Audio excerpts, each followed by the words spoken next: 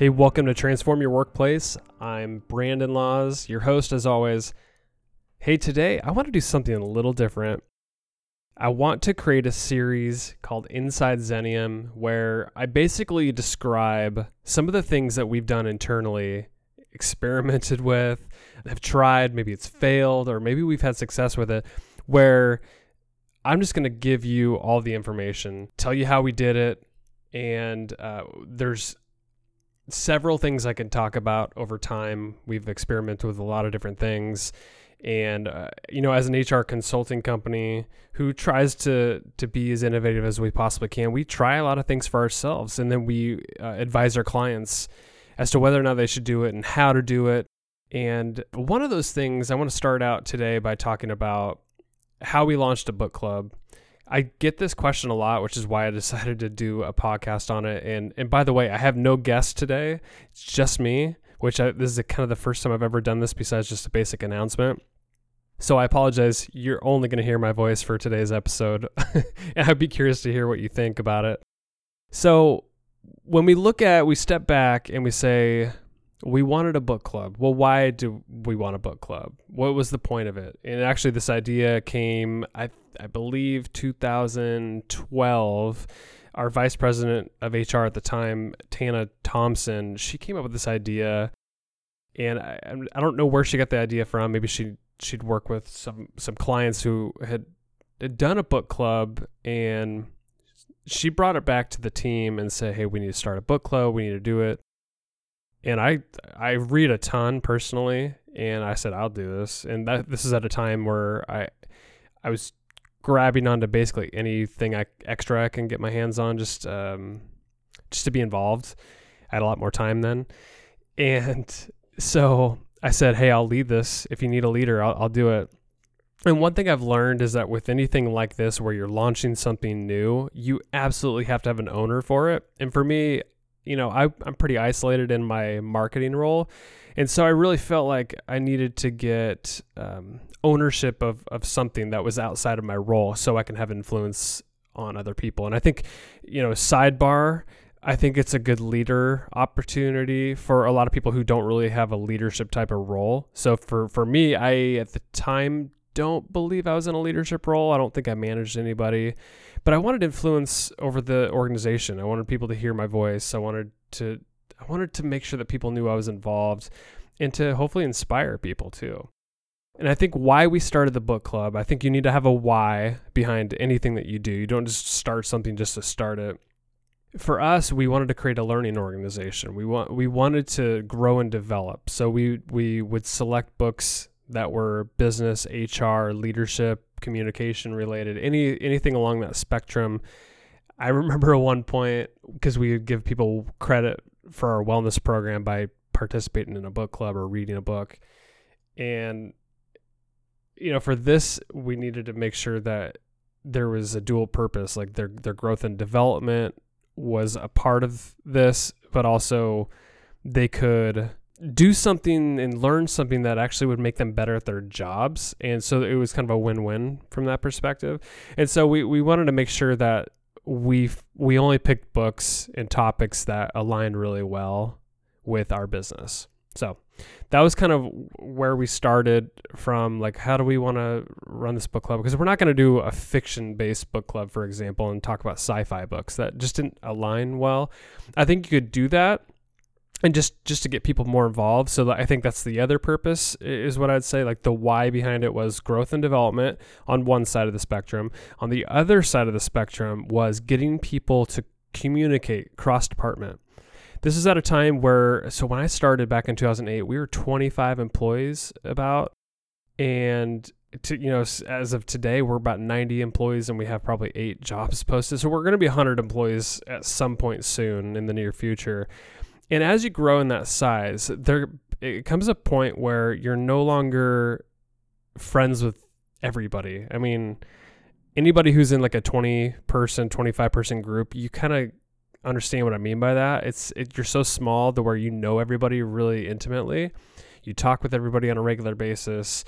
You feel like you really know them. But when you get to a certain point in your growth, and I felt this over the years, is you get bigger, you become more siloed in your departments. And I felt like, and why I was passionate behind creating a book club was because we needed more opportunities for other people across departments to interact with each other. We just didn't really have that. We had an all-team meeting and we have some activities once in a while, but we don't have something on a regular cadence that would give people an opportunity to just talk with one another. And I'll tell you, like, over time, and I'll get into the logistics of how we run this, but there was such an evolution behind what these book clubs really meant. Yes, we talked about the books. Yes, we talked about how it applied to the business. But you'd be surprised, like, people would stay like an hour after and we'd be just talking about whatever. And how many opportunities can you get to have a situation where people in one department, like let's say a payroll department, and somebody in sales or marketing, where they get to interact and they actually willingly talk with one another for an hour plus outside of what the regular scheduled thing was. So that's what I'd say, like, the why behind it for us was dual purpose, development, and cross-department collaboration. So if you're thinking about starting a book club, and maybe this inspired you to start one just by those two whys, I think you need to figure out your why before you dive in.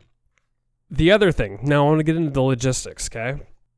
You have to make sure you have an owner for the book club, or any task force for that matter. You have to have somebody who's probably a regular, a constant, somebody who's going to own it and make sure that month after month, or if it's every other month, you're going to do it over and over again. So I would say before you start, you need to do it that way. You also have to figure out, as a company, what do you want to contribute? Is it time? Is it money? Meaning, are you buying all the books for all the people? Are they allowed to be on the clock? Like, if they're hourly employees, are they allowed to be on the clock while they participate in the book club? Because I'll tell you, with Xenium, it wasn't even a question. And the reason why we have so much participation is Xenium buys the books. If we do a morning coffee meeting, Xenium buys the coffees for everybody. And I'm talking like individualized Starbucks coffees too. Like, we do it the right way. And same with, like, if we do an afternoon happy hour, we're buying the wine and the beer and snacks and all that stuff to make sure people have a good time and that it's a worthwhile get together. It's much beyond just reading the book and having a discussion around it. It should be an experience, and Xenium's allowed that. So there's no barriers. At this point, we're removing all the excuses as to why you wouldn't participate in the book club. Like, literally, you get a free book, you get time with your friends and coworkers, and you get to learn, and you get some free drinks or Starbucks as a result of it. So I'd say that you need to figure out, as a company, what do you want to contribute? If it's my choice, I recommend doing it the way we do it, which is 100% paid for and time on the clock.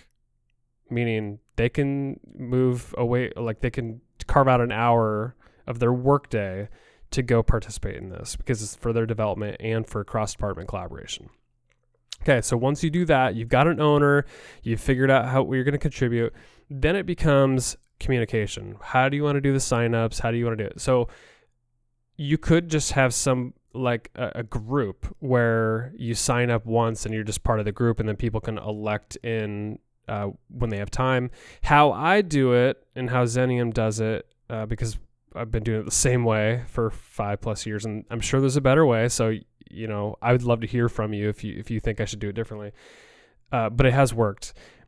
Every couple of months, so like I'll pick a book, sometimes based on consensus, sometimes I'll do a poll, sometimes I'll just choose one. And I'll pick a book, I'll do an email out to the entire organization, and I'll put like a Google Forms sign-up sheet. And so I'll basically ask 3 questions. What's your name? Do you want to sign up? And what format of the book do you want? So then it populates into a spreadsheet where then I order all the books all in one from Amazon. I'll order in bulk. I'll also give people a chance to order Kindle if they want. So then I could just email them the Kindle version immediately. Then I'll just buy that and then it'll be emailed to them. So essentially the way I'm setting it up is that it's literally an opt-in every single time. We don't have, yes, we have people that participate over and over and over again. So they're sort of just perpetually part of this club, this book group. But it truly is opt-in every single book. And I usually do a book I try to give people 45 days to read it. So I usually do about every 2 to 3 months, I'll do one book. So we'll definitely read 4 to 5 books in one calendar year. The other logistics and I can actually post frequently asked questions that I have and some of the rules behind it. But I basically say, like, if you don't show up for a discussion and you get a free book, if you skip twice, basically, you're kind of kicked out of the group, or you just have to buy your own book. So there is a stick involved. I don't know if that's the right approach. I've never had to call anybody out on it. People are really good about showing up, and things do happen, by the way.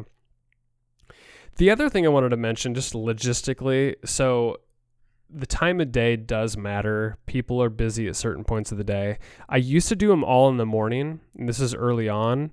And I would, like I'd mentioned the Starbucks thing, I would literally I would take everybody's order.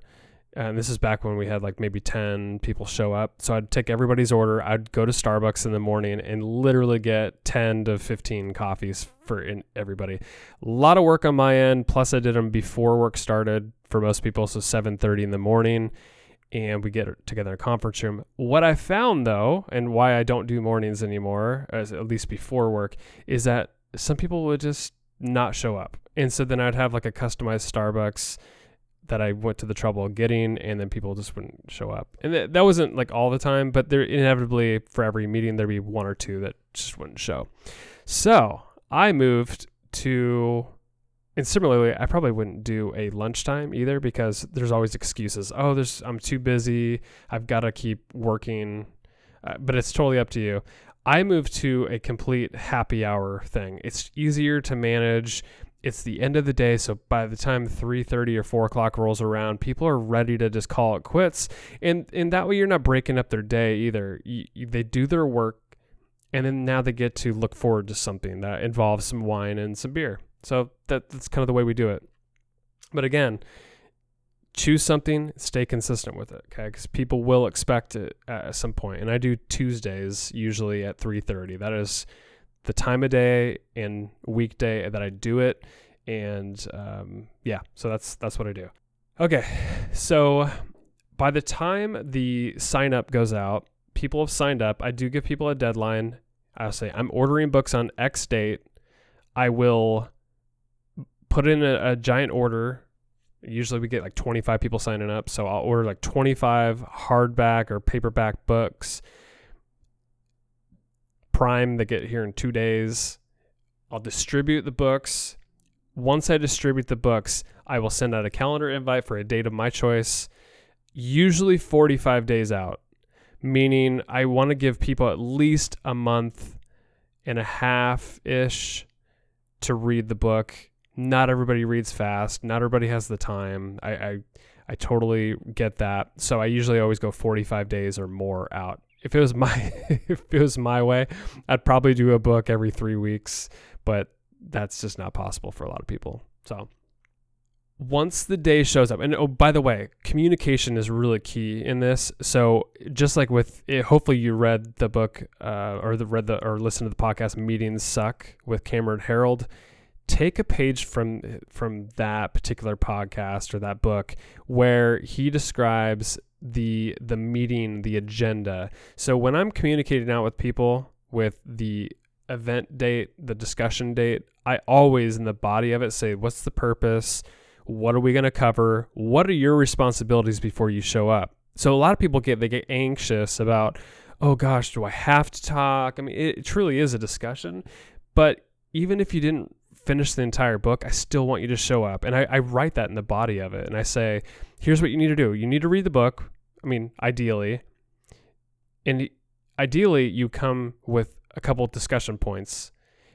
And there will be snacks, there will be drinks, and here's what to expect. So I put all that out there, and then I describe what my responsibility is. So I'll say, I'm facilitating the discussion. I will have pre-written questions, and I will get the discussion going. That is on me as a facilitator, and then it's up to you to participate and have fun.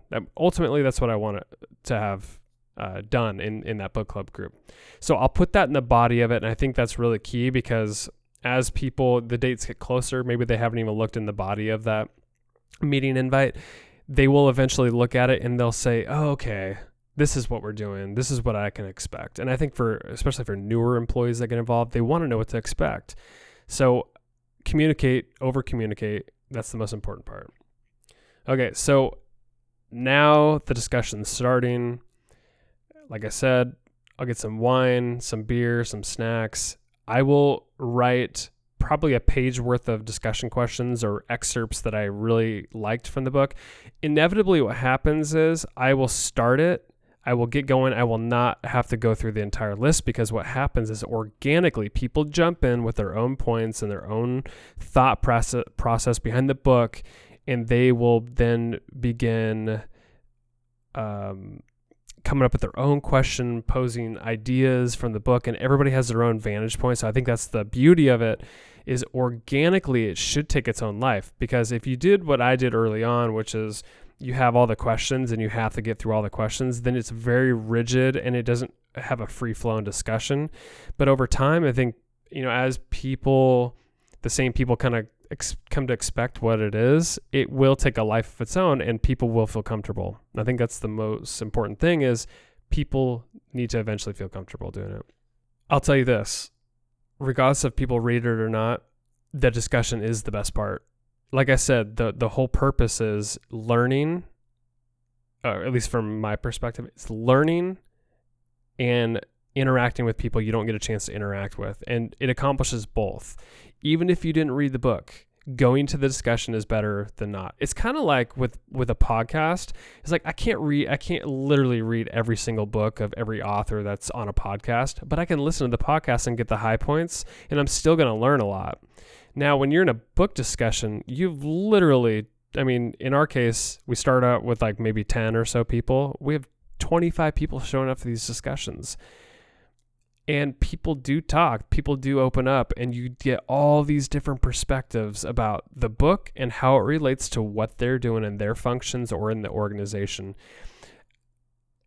I'm telling you, from a development standpoint, there's nothing like it. I highly recommend you create a book club. I hopefully covered everything that you can imagine or you would want to ask about starting a book club. You got to own it. The ownership of it, having a leader for the book club is probably the most important piece. The cadence of it, do not let it slip off. I think if that happens, because we've done some other programs around here where it just fell off because people got busy, and I'm putting air quotes up because people will say that a lot. And I'm not just trying to throw anybody under the bus. I'm just saying that this happens all the time where it just falls off and then people forget about it. So a regular cadence, having ownership, having that same voice over and over again, that same group, you're going to have success with it. So I hopefully answered any questions you'd have about launching a book club. I hope you really like this inside look at Xenium and some of the interesting things that we're doing from a culture perspective. If you like this episode, I want to hear about that. Please go to Apple Podcasts or Spotify or Stitcher or wherever. If you're not subscribed, you got to click the subscribe button. If you're already subscribed and you haven't left us a review, would love a review. People have to know about this podcast. Really excited about the content that we have coming up. And it's so good to have a community where people are reaching out and saying the impact that this content is making on their workplace, and that they're really using this to transform their workplace. That's what this podcast is all about. It's about upping your game from a HR and people perspective to create an amazing culture. We truly want to transform workplaces. And I thank you for tuning in today. Again, go to Apple Podcasts, Stitcher, or your favorite podcast app. Give us a 5-star review and reach out to me on LinkedIn. I'm on Instagram. I'd love to hear from you. I love when I hear from listeners. It's fantastic. Have an amazing day. Talk to you next week.